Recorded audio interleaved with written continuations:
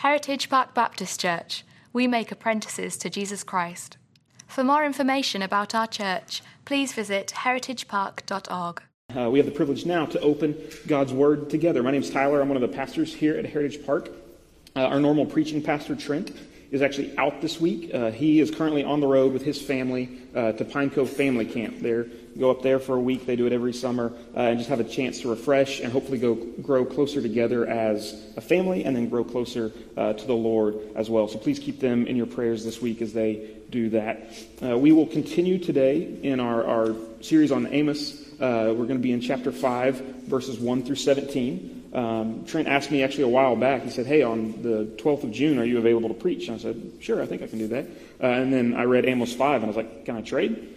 It's a difficult passage, and if you've been walking with us through this book, that's not surprising because these are all difficult passages to read sometimes. They contain difficult truths. But we believe that all of Scripture is God-breathed, and all of it is useful for teaching and correction and rebuke and reproof, and for us to grow in Christ's likeness. So we want to go to Amos and see what he says, what his message was to Israel, and then how that applies to us. But then also know that even in the midst of what can be a pretty bleak passage, there is hope, and there is hope all through Amos, because that is how our God operates. And so we'll get there. But if you would open your Bibles to Amos 5. If you don't have a Bible, but would like one, there's some on the side of the tech booth back there. You are welcome to go back and grab it and take that with you. Afterwards, we'd love for you to have that as a gift from us to you. And then if you're a user of the Bible app, you can log on and find our live event there. And it's got some notes to help you track along.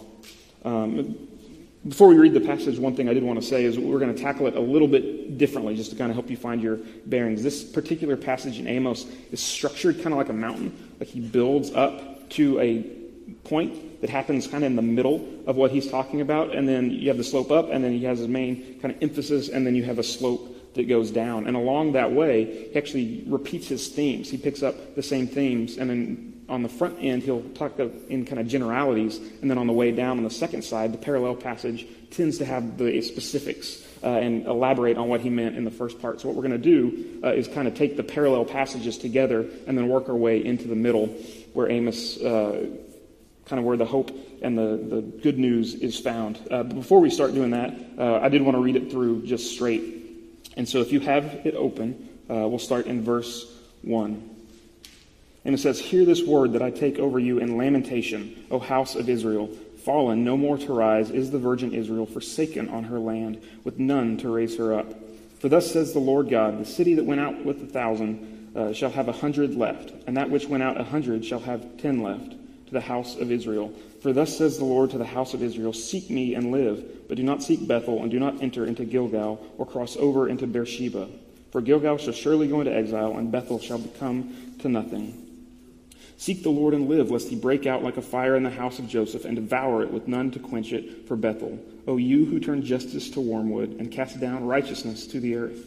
He who made the Pleiades and Orion and turns deep darkness into morning and darkens the day into night, who calls for the waters of the sea and pours them out on the surface of the earth. The Lord is his name. Who makes destruction flash forth against the strong, so that destruction comes upon the fortress. They hate him who reproves in the gate, and they abhor him who speaks the truth. Therefore, because you trample on the poor, and you exact taxes of grain from him, you have built houses of hewn stone, but shall not dwell in them. You have planted pleasant vineyards, but you shall not drink their wine. For I know how many are your transgressions, and how great are your sins. You who afflict the righteous and take a bribe, and turn aside the needy in the gate. Therefore, he who is prudent will keep silent in such a time, for it is an evil time. Seek good and not evil, that you may live, so that the Lord, the God of hosts, will be with you. As you have said, hate evil and love good, and establish justice at the gate. It may be that the Lord, the God of hosts, will be gracious to the remnant of Joseph. Therefore, thus says the Lord, the God of hosts, the Lord. In all the squares there shall be wailing, and on all the streets they shall say, alas, alas. They shall call the farmers to mourning, and to wailing those who are skilled in lamentation. And in all vineyards there shall be wailing, for I will pass through in your midst, says the Lord. Amen. So this sounds probably familiar if you were here last week. Amos picks up a lot of the same themes and same accusations that he had in chapter 4 against Israel. Amos is speaking for God to the people of Israel. And in chapter 4, Trent last week preached that Amos's message was saying, hey, God sent these warnings to us because of their sin, because of their disobedience. God sent continued warnings to try and shake them awake and call them to come back to God. But none of them were listened to. God sent famine. God sent disease. God sent drought. God sent wars. But none of that caused Israel to repent and come back. And after each of these kind of sayings that God sent this warning, there's a refrain in chapter 4 says, yet you did not return to me. So Amos here in chapter 5 picks up and says, hey, because we never returned, because you wouldn't listen to God's warnings, there is a judgment coming on Israel. This message is the culmination of their failure to be obedient, the result of their long disobedience and refusal to turn. And it's not a happy scene. It's bleak. But as always, like we said, it's not without hope, and we'll get there.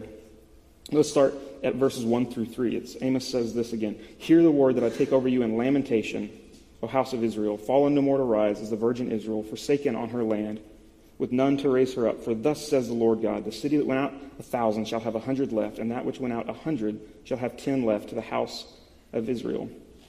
This starts off, you see the word in verse 1 that this is a lamentation. It's a lament, which is a genre of Hebrew poetry and song. It's a song that was sung at a funeral. So for us, we know that there are kind of songs that you hear at various points. Like if you go to a wedding, you can kind of guess some of the playlist. You're going to hear the wedding march. You're going to hear maybe another song or two. If you go to a graduation, you're going to hear certain songs that are just traditionally to be played at these events. A lament was a song that you sing at a funeral. It's to mourn the loss of a loved one or someone that's cherished.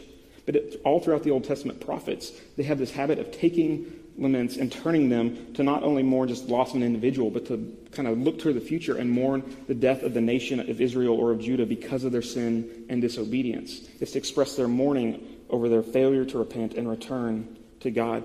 Last week at the end of chapter 4, one of Amos's words was, hey, Israel, prepare to meet your God. And here in chapter 5, he's saying, this is what that day is going to look like. And it's not pretty. There's a lot of kind of image of battle and war in the chapter, in verse 3. It talks about cities sending out 1,000 or cities sending out 100, like they would to march to a battle. And what you see at the end of it is that not many of them come back. There's destruction over the men that go out to fight. They lose this battle. It's obliteration. And it's even more shocking if you were a listener in Amos's original day. This would have shocked you because things were really good as far as they could tell. They looked around, and economically, the rich were doing well. The powerful had wealth. They had accumulated wealth. Politically, they had stability. If you read 1 Kings and 2 Kings and kind of trace the history of Israel, stability was hard to come by oftentimes. It was kind of up and down and a lot of political intrigue and all that. But at this point, they had Jeroboam II, who was one of the longest reigning kings of Israel. He established stability. And then he was militarily strong. Under previous kings, Israel had actually lost land. They'd had a lot of defeats. But in 2 Kings, it says Jeroboam was able to reestablish the borders. He went out and he won victories. And so if you were an Israelite, you were looking around going, hey, things are pretty good right now. And it's against this backdrop that Amos comes and says, hey, judgment is coming. There is going to be defeat. There's going to be destruction that's going to come. And they felt secure and healthy, and the future was bright. But Amos brings a message of coming doom. And he closes this passage at the end back to underline how complete that destruction is going to be. If you can jump down to verse 16. It says, therefore, thus says the Lord, the God of hosts, the Lord, in all the squares there shall be wailing, and in the streets they shall say, alas, alas. They shall call the farmers to mourning, and to wailing those who are skilled in lamentation. And in all the vineyards there shall be wailing, for I will pass through your midst, says the Lord. The repetition of the first couple of verses where it talks about squares and streets and vineyards and farmers, what that's trying to emphasize is there's no place in the nation that's going to be untouched by this. You're not safe if you're in the city with the squares and the streets. You're not safe if you're in the country with vineyards and farmers. It says this entire country is going to be affected by this calamity. And what causes this, what causes all the wailing and the mourning, is the conclusion of verse 17 where it says, for, it's because I will pass through your midst, says the Lord. This isn't just circumstances that have gone poorly. This is a judgment that God is saying he will bring on Israel. And I don't think it's any coincidence that the words that Amos uses to prophesy about this coming judgment reflects and kind of echoes another big event in the Old Testament. The nation of Israel, one of the foundational things that happened in their national history was the Exodus. It defined their national identity. God's rescuing them from Egypt and delivering them out of slavery.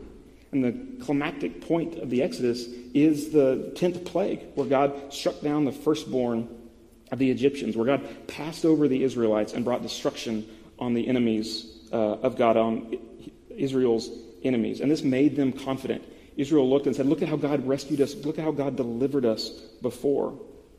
And they felt that God would always judge their enemies and protect them because they were the covenant people of God. We'll get to this next week when E.J. Kemper comes and preaches, but in verse 18, one of the things that Amos gets after them for is because there were people in Israel that were looking forward to the day of the Lord. And the day of the Lord shows up a lot in the prophets as this day that God brings judgment and justice on the world. And so what he's saying for these people of Israel that were looking forward to it is they were looking to that day and saying, hey, when God brings us, finally everybody else is going to get what's coming to them.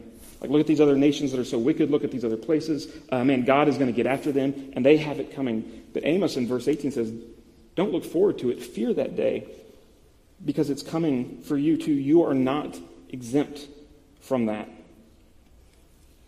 So here, just like God went out amongst the Egyptians in Exodus 12, verse 30, it says that God went out amongst the Egyptians so that there was a great cry in Egypt, for there were not a house where someone was not dead. In the same way that God had done that against his enemies, God would now do that amongst his people because of their sin and disobedience, that God would go out in their midst and bring judgment and justice.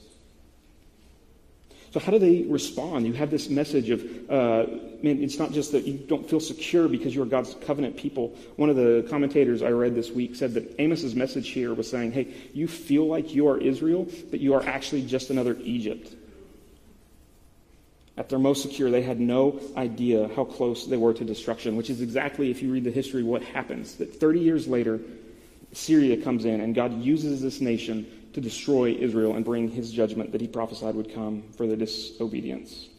And so then Amos makes this pivot now. He goes to, okay, so how are we then to respond in light of this? In light of this message of judgment and destruction, how do we act? Do we be fatalistic? Well, God said it's coming, so we may as well just eat, drink, and be merry, for tomorrow we die. Let's make the best of it. No. Are they supposed to rail against God? God, this is so unfair. How could you use this other evil nation that don't know you against your own people? No, Amos gives the correct response in verse 4. He says this, for thus says the Lord to the house of Israel, seek me and live, but do not seek Bethel and do not enter Gilgal or cross over to Beersheba, for Gilgal shall surely go into exile and Bethel shall become nothing. Seek the Lord and live, lest he break out like a fire in the house of Joseph and devour it, with none to quench it for Bethel. The call Amos has, even in the midst of a message of destruction, the call is to seek God, to chase after God. And he doesn't yet define what that looks like. Instead, he starts by saying what it's not. Some of these places, if you were here last week, again, they sound familiar. Bethel and Gilgal, we talked about them last week. They were shrines that were set up, kind of important places of worship for Israel at that time. They had significance from Israel's history, and they had set up kind of places that people would take pilgrimages. And Amos, one of his constant accusations is they think that just because they are doing this religious motion, they are going through the motions, making a pilgrimage here, they think, okay, me and God must be cool because I did the thing that I was supposed to do. I went to Gilgal, I went to Bethel and made my sacrifice. But in chapter 4, he says, you go to these places and you're not seeking God. You go to these places and you actually multiply your transgressions. He says these aren't places of worship, they're actually places of continued sin for you. And so here he says, seek God. Don't seek after these religious experiences and these places that you go through to go through the motions. He says they aren't going to survive the coming judgment either. They will be destroyed just like the nation will be. Actually says, kind of turns it on its head. Ironically, he says Bethel historically was the place that Jacob had met God, where his name was changed from Jacob to Israel as the nation, the patriarch started to move towards the multiplication and becoming God's people. And he says that important place that you think is so great will come to nothing. And then Gilgal was the place that Joshua and the Israelites crossed into the promised land. They crossed the Jordan River, kind of stepped foot on this land that God had promised them, and set up basically an important place in their national history. And so people would go there because this place, look at the great thing that God has done for us at this place. And here Amos says, kind of ironically, hey, the place that we came into the land, that place is going into exile too. Like there's nothing that's going to escape that. And so if religious performance isn't enough, what is? That's where he returns in the parallel passage in 14. He says, seek good and not evil that you may live, and so that the Lord, the God of hosts, will be with you. As you have said, hate evil and love good, and establish justice in the gate. It may be that the Lord, the God of hosts, will be gracious to the remnant of Joseph. Seeking God means that we seek good and not evil. It's not about religious experience or religious emotions or religious activity. It's about a character and a heart position that's towards good and towards God. He says kind of this weird phrase, we'll return in a minute, that seek to establish justice at the gate. It's not a location that we're called to go. It's a character that God has called them to have. And he contrasts this in verse 7 where he says, this is what God has called you to be a people that seek good and hate evil. But let's look at who Israel actually has become in verse 7. It says, O you who turn justice to wormwood and cast down righteousness to the earth. So recap real quick. First, Amos's message in chapter 5 is that judgment is coming. And then he says, okay, how do we respond in light of God's judgment? We seek God. And then 3, he shifts here. He shifts to why this judgment is coming. This is where he gets to his accusations against the things that Israel, how they are sinning and what they are actually doing. He says, Israel, you are those that turn justice into wormwood and cast down righteousness to the earth. And this is, like a lot of the prophets, this is poetry, so it's imagery, trying to paint word pictures. But what is he actually talking about here? He says, you turn justice into wormwood. Wormwood is something that shows up 8 times in the Old Testament. And each time that it shows up, it's always connected to bitterness. For instance, in Proverbs chapter 5, it says, for the lips of a strange woman drop as a honeycomb, and her mouth is smoother than oil, but her end is bitter as wormwood, as sharp as a 2-edged sword. It's kind of something that's, it's an analogy. It's something that called to mind this vivid imagery. Wormwood was actually a plant. It's not wood at all. It's an herb that was known for, as you can guess, a bitter taste. That if you were to eat it, it would leave that taste in your mouth. But not only that, in big enough doses, it's actually toxic or even fatal to people. And so what the image that Amos is saying here in this vivid imagery is saying, you're taking justice, something that's meant to be sweet, and making it bitter. You're taking something that's meant to bring healing and relief, and making it toxic and even fatal. Something that was meant to be so good is at best bitter and worst deadly. And he's saying you cast down righteousness to earth. The picture here is taking something that should be esteemed, taking something that should be valued, and just casting it on the ground like it's of no consequence. There's no respect for it. Growing up, when I was, I think, in elementary school, one of the things that they let students help with sometimes was putting the flag up and taking it down at the end of the day. And I remember kind of as a young kid doing that, getting to help with that a few times. And part of that process is, they'd have an adult with us because you shouldn't let a second grader at a flagpole unattended will probably lift up a kid. But one of the things that they kind of said is, hey, when you take the flag down, you're going to fold it in this way, you're going to take care, you're going to respect it. And one thing that they were very high on and kind of reminded us often is like, try not to let the flag touch the ground. Do everything you can to hold it up. And the idea there is not the flag itself, the material was any special value. It was just cloth that had been put together. But the idea is that the flag represented something that was worthy of esteem. It represented the values and ideals of our country. It represents the sacrifice that many people gave in order to have this country that we know it. And so they said, don't let something that should be held in high honor touch the ground. And that's kind of the same thing he's saying here, is that righteousness, this thing that should be esteemed and sought after, he's just casting it aside like it's of no value. So how exactly are they doing this? This is what Amos picks up then in verse 10. It says, they hate him who reproves in the gate, and they abhor him who speaks the truth. There's that phrase again, that in the gate. What does that mean? So in the gate, in ancient Israel, the gate was the place that you went to settle disputes. It was essentially their courtroom. And so you would go there if you had a dispute against somebody else, if you had a grievance, if you had something that needed to be resolved. You would go and hopefully have your case judged by its merits and arrive at the right and true decision.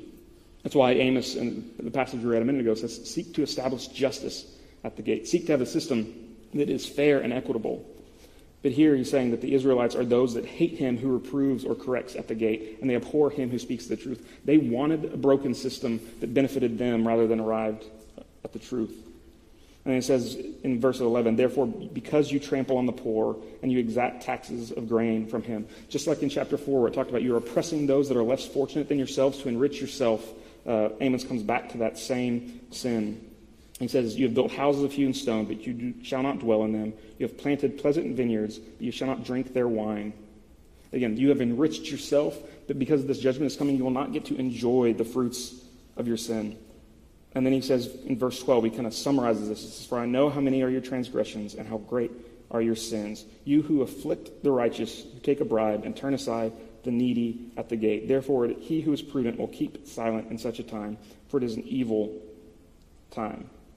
He kind of summarizes their sins and says, you persecute those who do right, and you're corrupt. You take a bribe, and you turn aside those that come seeking justice. The one question I thought about this week is, why does God single out Israel here? Because Israel's far from the only country that behaves like this. They're far from the only country that would be guilty of these same sins. So why does God send Amos to Israel to bring this message of judgment? It's because Israel had a special calling on their nation, on how they were supposed to react. They were the people of God. They had been given God's law. God had set them to be a people that reflected his character to the world. He says, be holy, for I am holy.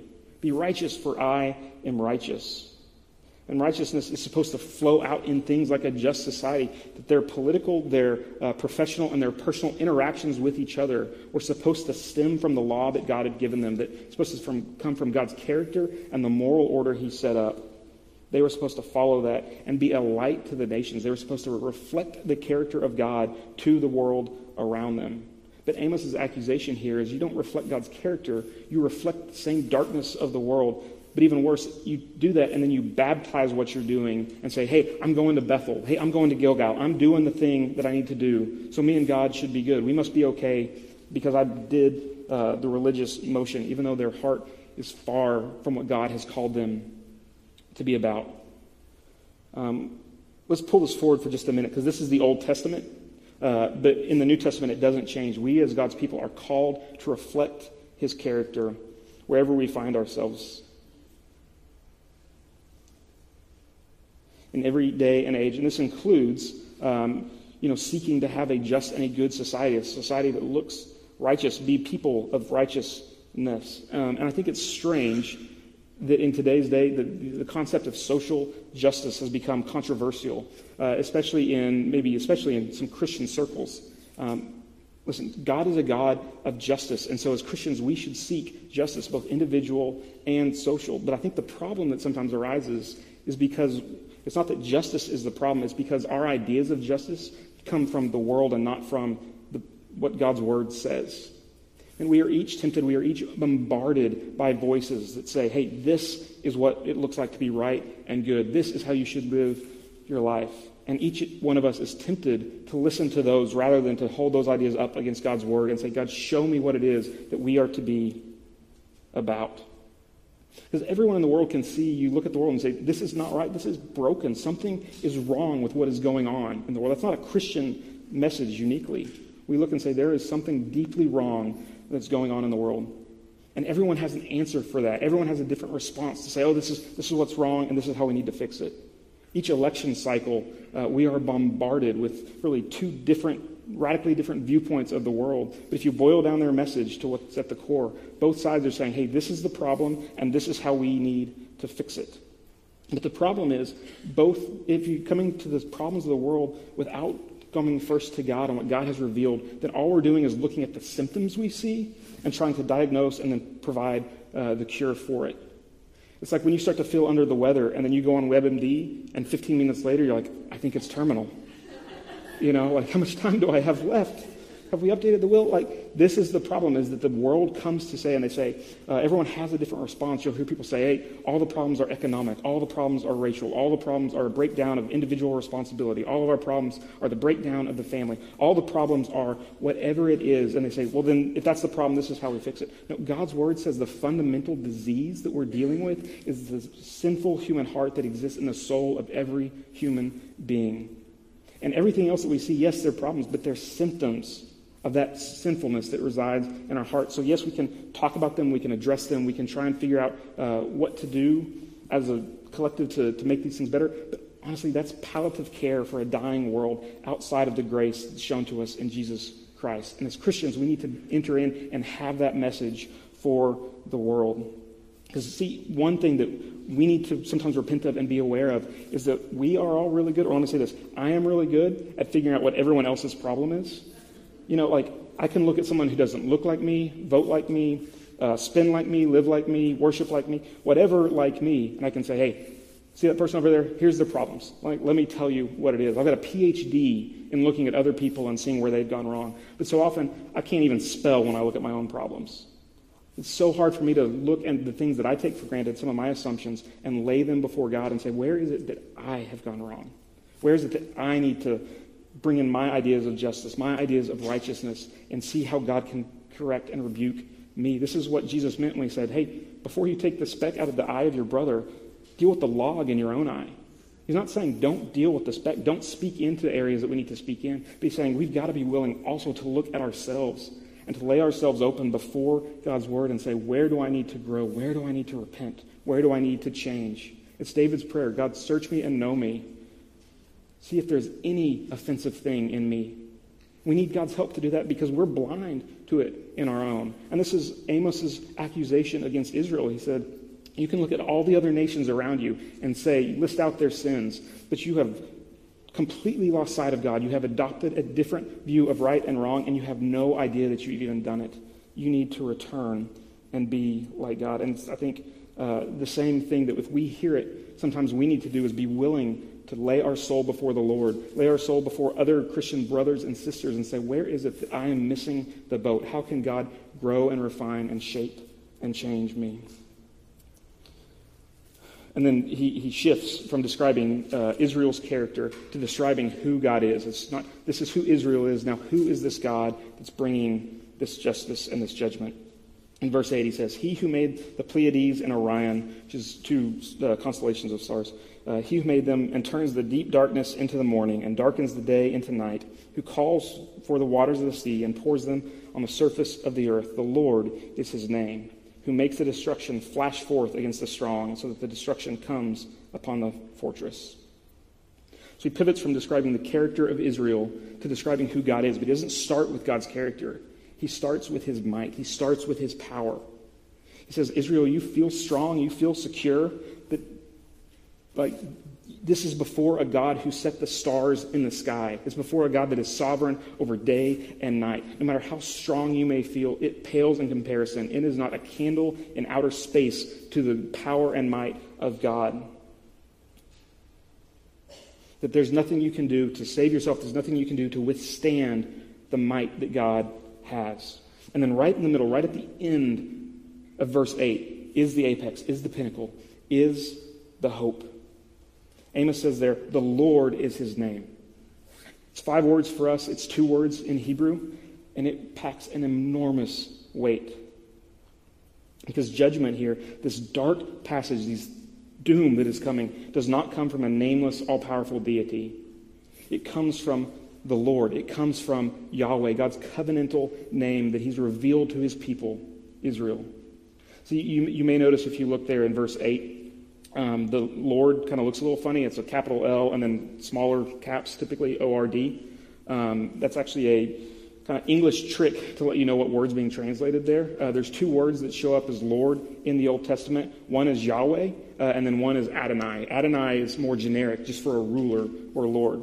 And so sometimes that's applied to God, and if that's there, it's typically a big L and then just normal O-R-D in lowercase. But anytime you see it in all caps, what that's saying is the word that they're translating is Yahweh, God's covenantal name that he has revealed to his people that says, this is who I am. This is my character. This is the God who rescued them from Egypt, who gave them the law so that they would know how to live. This is the God that when they were at Sinai, he shows up before Moses and describes himself. We would not know God's character unless he tells us who he is, and he does exactly that. In Exodus 34, verse 5, it says, Yahweh descended in the cloud and stood there with Moses and proclaimed the name of Yahweh. Yahweh passed before him and proclaimed, Yahweh, Yahweh, a God merciful and gracious, slow to anger, and abounding in steadfast love and faithfulness, keeping steadfast love for thousands, forgiving iniquity and transgression and sin, but who will by no means clear the guilty. See, this is an image of a terrifyingly powerful God that no one can stand before.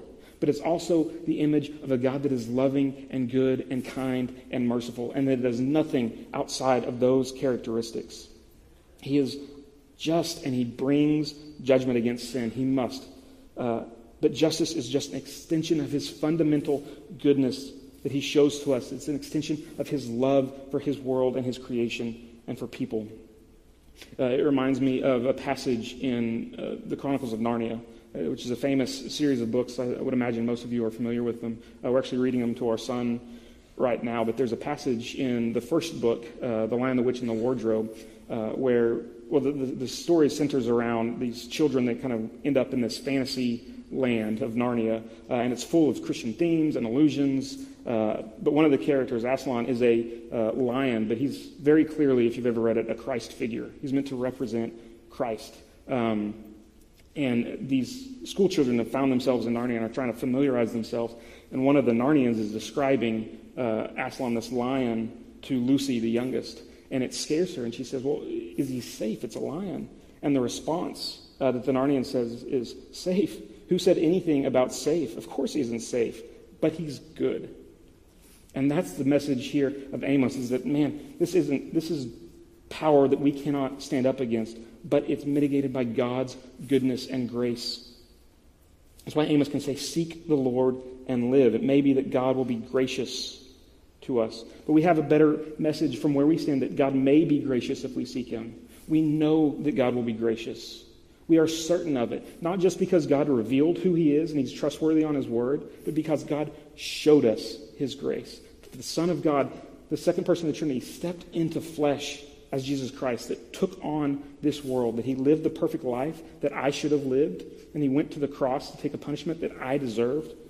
That he, there at the cross, that God was both just and the justifier, that sin received what was its due. It received justice. That I was shown grace and unmerited favor by God. That I was made a child of God. And that's not just my story. It's not just an offer that was extended to me. It's extended to all that come to Jesus and cast on him our cares and our sins and our failures and say, God, I need your grace and forgiveness. He extends it to all of us. Last week, Trent termed this God's heart for return. It's kind of his sermon point. And that same heart that said we issued warnings and you didn't listen, but God's heart was for return, that's the same heart that is here, that even in the midst of a judgment and even in the midst of the darkness that will come and the situation that they will go through, God's heart is for return. Even when he's pronouncing judgment, he issues a call for us to come to him.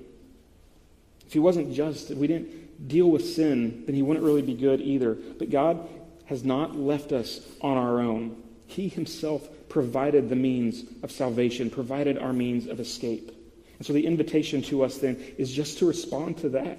For the first time, maybe if we've never come to Christ, to lay our sins at his feet and say, God, this is all I have. There's a hymn that I'm blanking on right now, but it says the only fitness he requires is to feel your need of him. And that's the invitation. Just come before Christ. And then if we have seen him in faith, if we have responded, then the invitation to us is to try and live out God's righteousness and his justice in the place that God has given us. To be those that shine and reflect God's character and invite others to come and see and taste that the Lord is good. Let's pray. Well, Father, thank you for even the hard text of Scripture, even the text that we don't put on coffee mugs and we don't put on T-shirts or wall hangings, Lord, but it is the same God. It is the same, it flows from the same character that we know that the one who acts in judgment also acts to redeem and to save. And Lord, I pray that we would be those that respond to what you have done for us in Jesus Christ, that we would move toward him, that we would put our cares and our failures and our longings and everything we are on the shoulders of Jesus, and that we would then walk out renewed, adopted, repentant people, seeking every day to look more and more like Christ, Lord. May you be glorified in all that we are. Thank you for this passage. Thank you for all you have done for us. In your name we pray. Amen.